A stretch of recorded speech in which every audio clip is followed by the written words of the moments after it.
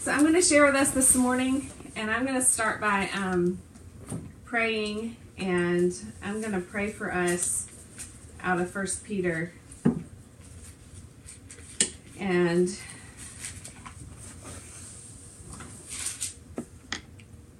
so I'm going to pray for us out of 1 Peter 5, verses 6 through 8.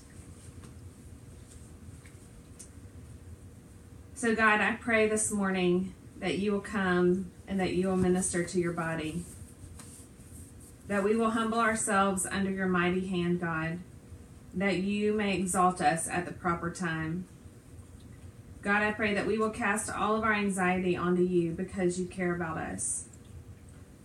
God, I pray that you'll help us to be sober in spirit, to be on alert, to remember that the devil prowls around like a roaring lion seeking someone to devour. Help us, God, to resist the devil. Help us to be firm in our faith. We need you, God. We need you to help us. Open our eyes to see, open our ears to hear, open our mind to conceive who you are, where you are, and what you're doing, that we may be a part of it. Thank you that we're a part of the body of Christ, that we're not alone. And we pray for the body of Christ in our city, in our nation, and around the world. For believers, we ask you to come, Holy Spirit, and strengthen us. In Jesus' name, amen.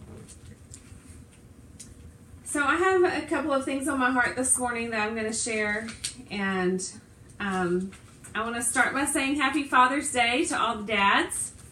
We have some amazing dads in our community, and I want to give a shout out to my dad, Bill Mathis, who is amazing, and I tease that he taught me how to fix anything with duct tape and hay string, but it really is true.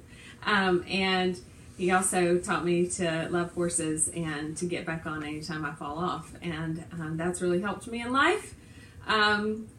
Because not only are the four-legged hairy kind of horses things you ride in life, but you get bucked off a lot in life, and getting back on is a great skill to have, so I'm really thankful for that.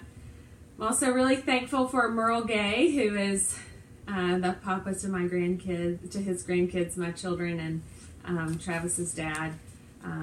Merle has loved me like his own daughter. I'm so thankful for Merle and Diane. Happy Father's Day to you guys, and to Travis. He's so amazing. I spent a good bit of time this morning downloading old pictures of Travis and the kids and got all nostalgic. It is one of my favorite things is to watch him love our kids and be a dad. And so I'm really thankful for you, Travis. Our kids are really fortunate to have you for a dad. And to all the daddies out there, Happy Father's Day. Mamas, take an extra minute to hug your husbands, and kiddos, go give your dads a big hug. It's Father's Day. So I'm going to talk just a little bit about fathers and about the father. And so there are ways in life that we know that we belong to our dads, like if you look at my children, you know Zuri belongs to me, and you know that Lydia belongs to Travis. Like, they look a lot of similarities, you know, and Josiah looks more and more like Travis every year, and we carry the last name of our dad. There's just lots of ways that we know who belongs to who. Our children know that they belong to us because that's all they've known. They are with us from the time they're born. Blake and Hannah welcomed a new baby just a few days ago, and so little Ezra joined them, and one of the first things Ezra saw was Blake, and so he will always know that Blake's his father on the earth. And then Blake will cart him around to soccer games and soccer practice and to movies and to church and to friends' houses, and he'll teach him right from wrong. And, oh, look, there's Hannah. So, way to go, Hannah. So Blake will cart him around. He will grow up. He will become buddies and friends, and there will be lots of adventure to be had between father and son, right? Just like there is between Travis and Josiah and the girls. And so our Father in heaven, it's a little bit more tricky to know that people belong to the Father in heaven. When we meet him, there are a lot of things that change about us. Sometimes we look different, we behave differently. There are different things that happen. But one true sign that you are a son or daughter of the Most High God is that you're disciplined. And he tells us about that in Hebrews. And so it's not our favorite thing. It's like, oh gosh, like can it be like because I get something nice or I'm a better person? But really the sign that we are submitted to God and that he's our Father is that we're disciplined. So I'm going to read a little bit out of Hebrews 12, and I'm actually just kind of going to go through Hebrews 12. So if you want to turn there, I'm going to start at the beginning and read through it, and then I'm going to stop periodically and talk about some verses. And I'm reading out of the NASB in Hebrews 12. Therefore, since we have so great a cloud of witnesses surrounding us, let us also lay aside every encumbrance and the sin which easily entangles us, and let us run with endurance the race that is set before us, fixing our eyes on Jesus, the author and perfecter of faith, who for the joy set before him endured the cross, despising the shame, and has sat down at the right hand of the throne of God. For consider him who endured such hostility by sinners against himself, so that you will not grow weary and lose heart. So, as children of God, our Father set out to run. As children of God the Father, we set out to run a race. That race is life. So there's a lot of people who have gone before us. And that's something I've been thinking about recently, is all the people who have prayed for the times that we're in right now, who have petitioned God to send his presence to the earth. And here we are. His presence is flooding the earth. And we intercede and petition God to flood the earth. And our children and our children's children will walk on that path of our intercession. But right now, we're walking on the path of the cloud of witnesses that have gone before us. We're walking on the path of Abraham. We're walking on the path of our grandparents and everyone in between. It's a lot of intercession that has gone before us. So I just want us to take a minute and think about the way that this path has risen up to meet our feet. And it took much sacrifice for people to be persecuted, to die, and even more so to live in the persecution. And so that cloud of witnesses that it first talks about in Hebrews 12, that cloud of witnesses is very close to us. It's not this distant, far-off thing that we can't connect with. We can connect with it. Think about those people who prayed for you. Travis has a needlepoint that his grandmother did, and on the back of it is a prayer for him from his grandmother. That is the road rising up to meet our feet. That is the path that we are walking right now. So that cloud of witnesses were faithful. They were filled with intercession. And Jesus is writing a story. And throughout this time, he's been writing a story. And he's still writing the story until he returns. And who knows after that, because the book ends there, right? Then we go on into eternity where the story continues forever. So I don't want to say the story ends. But the part of us having to live on the earth ends. And we go on into eternity. But Jesus is writing a story. And he tells us in Hebrews 12 a little bit about our role in this story. Okay, verse 4. You have not resisted to the point of shedding blood in your striving against sin, and you have not forgotten the exhortation which is addressed to you as sons. My son, do not regard lightly the discipline of the Lord, nor faint when you are reproved by him. For those whom the Lord loves, he disciplines, and he scourges every son whom he receives. It is for discipline that you endure. God deals with you as with sons. For what son is there whom his father does not discipline? But if you are without discipline, of which all have become partakers, then you are illegitimate children and not sons. Furthermore, we had earthly fathers to discipline us, and we respected them. Shall we not much rather be subject to the Father in spirit and life and live? For they disciplined us for a short time, as seemed best to them, but he disciplines us for our good, so that we may share his holiness. All discipline for the moment seems not to be joyful, but sorrowful. Yet to those who have been trained by it, afterward yield peaceful fruit of righteousness. So this is the part I was talking about at the very beginning. He disciplines those he loves. Conviction of sin is our guide. It's our guide to healing. It's our guide to holiness. So we have to embrace the discipline of the Lord. So, number one is in verse 2 and 3, it talks about how our role in the story, number one, is that we fix our eyes on Jesus and don't give up. Number two is we receive discipline. If we receive discipline, so it's different to be disciplined to receive discipline, right? So it's like you can just keep getting in trouble for the same thing over and over and over again. Or you can receive it and you can be corrected by it. And when you do receive discipline and are corrected by it, then you reap. In verse 11, it says that you reap, it yields the peaceful fruit of righteousness. Peaceful fruit of righteousness.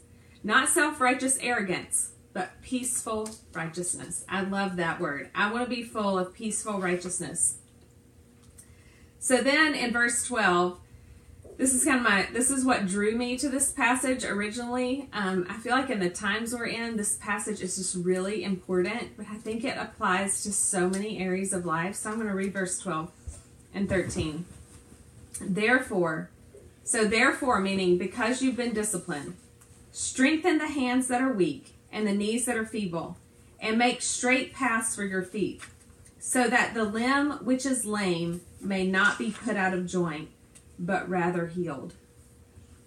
So there are limbs in the body of Christ that are weak.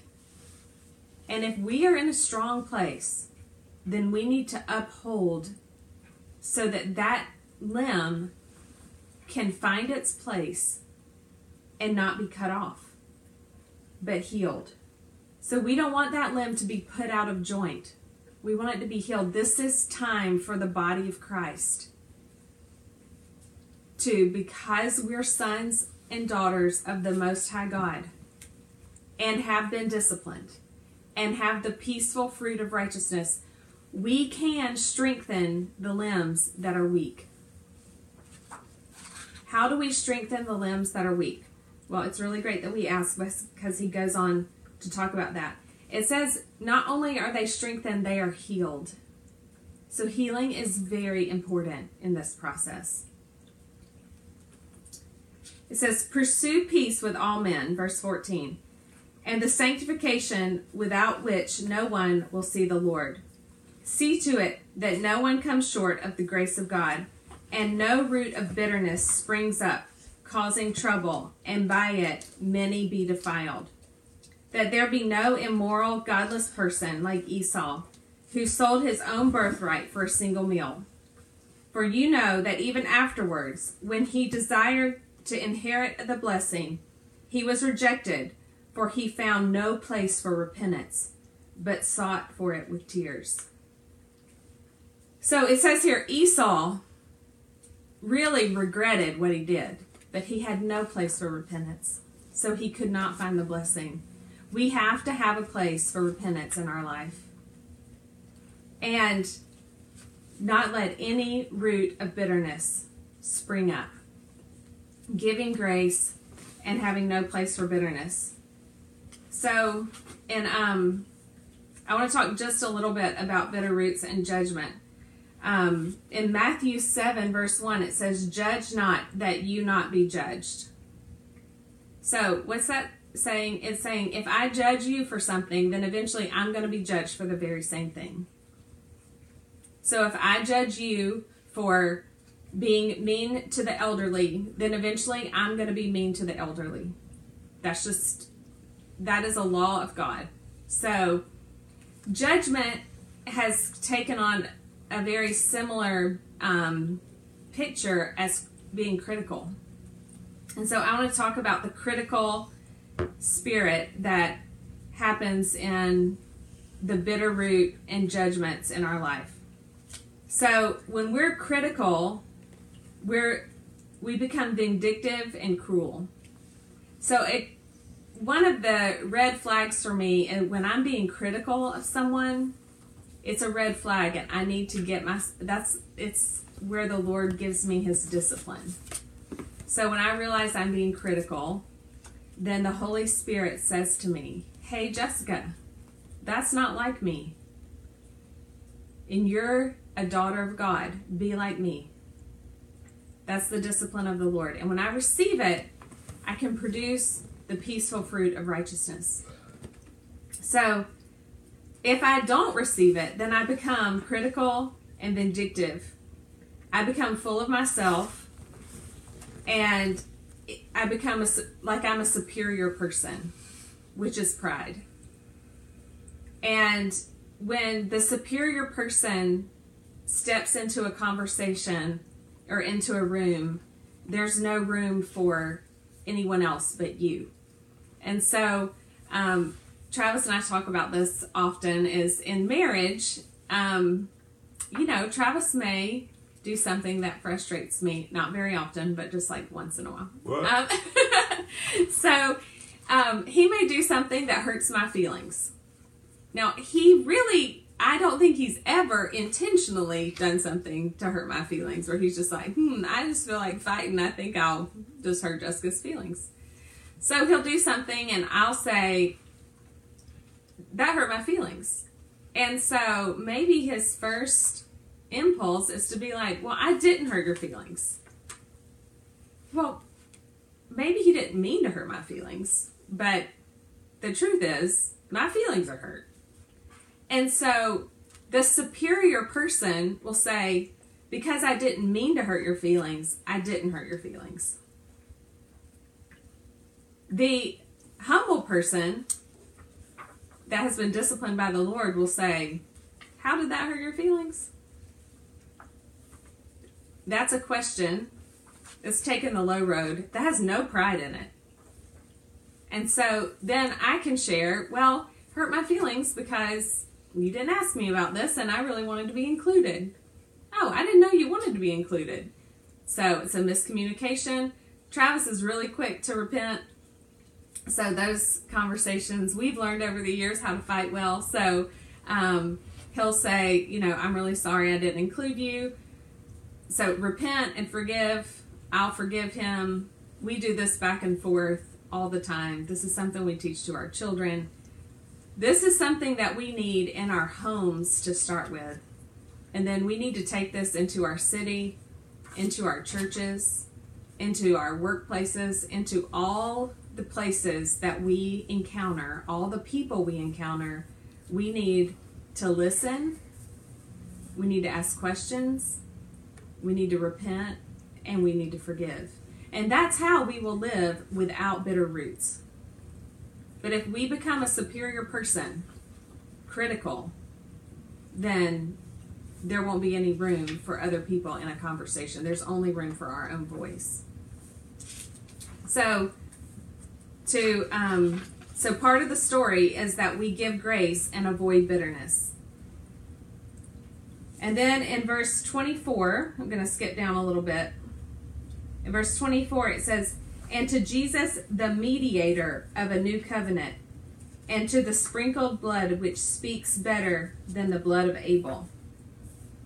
Jesus has to be the mediator. He has to be the mediator. So just like the conflict I talked about with Travis, or a conflict with my children, or a conflict with a close friend, or a conflict within myself, or a conflict on a larger scale, Jesus has to be included in the conversation. You have to bring Jesus into the conflict because he's the mediator, and it's his blood that makes us clean, not our own explanation. We can't teach ourselves all these new things. We have to have the blood of Jesus. So as a part of the story, in this last part, everything that can be shaken will be shaken. So listen to this. Verse 25. "See to it that none of you refuses him who is speaking. For if those did not escape when they refused him who warned them on earth, much less will we escape who turn away from him who warns from heaven." He's warning us. This is a warning. We should have our ears really perked up. "And his voice shook the earth then, but now he has promised, saying, Yet once more I will shake not only the earth, but also the heavens." This expression once more denotes the removing of those things which can be shaken, as of created things, so that those things which cannot be shaken may remain. So if we have some created things, I love this, created things. We create problems. Just like my example with Travis, if a lot of times if I was not having an internal struggle, then what he does won't hurt my feelings. So I have to remember that a lot of the struggles I have, I create those. We create a lot of struggles in our life. So I love that it says the created things will be shaken. And what will remain is the kingdom of heaven. And right now in our earth, there is a lot of shaking. But what will remain is the kingdom of heaven. And so the shaking can be scary, but we have to remember this very last part, the end of the story. In verse 28, "Therefore, since we receive a kingdom which cannot be shaken, let us show gratitude by which we may offer God an acceptable service with reverence and awe, for our God is a consuming fire." So the end of the story is that God is a consuming fire. Awe and reverence belong to him and him alone. Our attention is not to be distracted by anything else. The battle between good and evil is very real. And Tuesday night at small group, Megan was sharing with us about deliverance. We had a great time here talking about deliverance. And one thing that she reminded us of is that the battle between God and Satan is not like a superhero movie where the bad guy and the good guy have equal powers and it's just chance of who's going to win. And it comes down to the final scene and you don't know if it's going to be Thanos or Iron Man. It's not like that. That's a movie and it's entertaining. But Satan bows That's right. at Jesus. Amen. Evil bows at Jesus' blood. He paid the ultimate price. So we have to remember, as sons and daughters of God, our Father has already paid the ultimate price. He paid for us. He paid for us with his Son. And Jesus went to hell and took the keys. And he ascended to heaven. End of story. Evil is not the winner. And it's not a neck and neck fight. Satan bows to our Father in heaven. So, if he's superior, then why is there so much evil in the world? The reason there's so much evil in the world is because we're agreeing with Satan. And we're becoming that superior person. And we're letting judgment and bitterness reign in our hearts. And so we have to stop agreeing with evil with our words and our deeds. So remember in verse 12, where it talks about strengthen the hands that are weak and the knees that are feeble. Make straight the path for your feet, so that the limb which is lame may not be put out of joint, but rather healed. Salvation cost God. It didn't cost us. It just cost God. It cost him Jesus. But laying down our life and taking up the cross daily isn't easy, and it will cost us every day. Holy Spirit is the only one in position to criticize. He shows us what is wrong and without hurting us, without wounding us, and he's the only one who can. So, like I said, we've got to get Jesus in these conversations. We have to be interceding, just like those who have gone before us interceded. We have to intercede. We have to bring prayer into all of our conversations. If we are eager to talk, we should stop and pray. Stop and ask God, will you convict me of sin, judgment, and righteousness? It's a powerful prayer. I challenge all of us to pray it. God, convict me of sin, judgment, and righteousness. It will change our life. And then go into our conversations. Eager to know your neighbor, to know your child, to know your partner, to know your parent, whomever it may be that you have a hard time with. Be eager to bring the peaceful fruit of righteousness into that relationship. So Travis is going to join us. You go ahead and pray. I'm not going to share. Why don't you come sit with me? Do you have anything? No. Well, thank y'all for joining us this morning. I'm going to pray for us. Holy Spirit, we ask you to help us. We ask you to help us have courage. Convict us of sin, judgment, and righteousness. And in any ways that we have placed ourselves as a superior person with a critical, vindictive, cruel, full of self position, I ask that you bring us to the cross. That we will daily take up our cross and follow you. That we will daily lay our life down. Thank you for paying the ultimate price, God. For giving Jesus. Thank you that you win. That God wins. There in your home, just say, God wins. God wins. God wins. Thank you, Lord. Thank you, Jesus. This is not a neck and neck battle. Our battle is not against flesh and blood. Our battle is against the devil and evil. Mm-hmm. Thank you, Lord. Thank you, God. Thank you. Thank you for healing the weak limbs and not letting them come out of joint. Yes, God.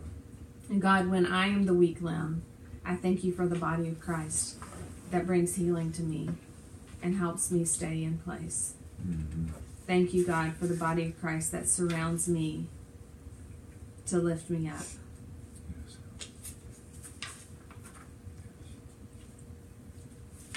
Make us those people, God.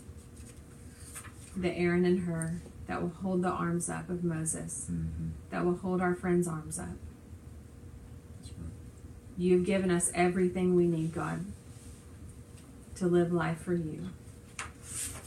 We want to be a part of your story, just like the cloud of witnesses that have gone before us. Thank you, God. Amen. Amen. I'll just add one real quick thing is just that, Jessica's talking about the Father disciplines us, and, in this day and age, and you're just probably going to hear us hammering this home a lot, is about there's so many narratives out there that now more than ever, we need to know what the Father is saying. And this is the way that we discover the Father's heart, is through what He has already spoken and what He will speak to us as we read it, things that we never knew, mysteries and understanding. And so our encouragement, just like the past few weeks, is get in the Word, spend time in the Word, listen to it, read it, and just take time to know what Father has said, what He is saying, and how He's going to give you specific things for your life. I mean, He's been speaking to me so clearly these past few weeks about how I'm to approach the current situation our nation's in as a pastor and just as a father and husband. And so he'll do the same thing for anybody that seeks after His voice and wants His counsel. And it comes through the Word, and then He just will expound upon what He has already said and things that don't contradict His Word, but just simply bring greater understanding and application to your life. So read the Word, get the Father's narrative above any other narrative, because you're not going to stand before men one day. You're going to stand before Jesus Christ.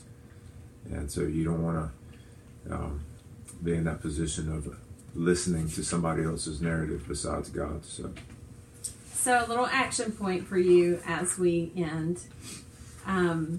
If you're watching with others, after we stop, you could ask one another, who are the people in the body of Christ that are holding you up? That when you're weak, that they're helping you find healing, are praying for you, are supporting you. The people who are willing to tell you when you're wrong with love. Who are those people in your life?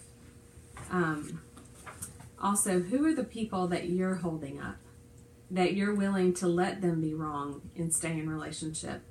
I mean, whether they are or not, but you're willing to stay in the room, and you're praying for God to come and show Himself to these people, to bring healing. That you're not running away because it's scary or your perspective is not understood. Who are you staying in the room with? Who are you upholding? So, two groups of people in your life, both are really important. So talk with the people around you. If you have children, this is a good question for them as well. Who are the people you're praying for? Who are the people who are praying for you? And it's just that simple whenever you're 4 and 5 years old. And as we get older, we realize we need people to help us not fall out of joint. But for our little children, that is a great way to start.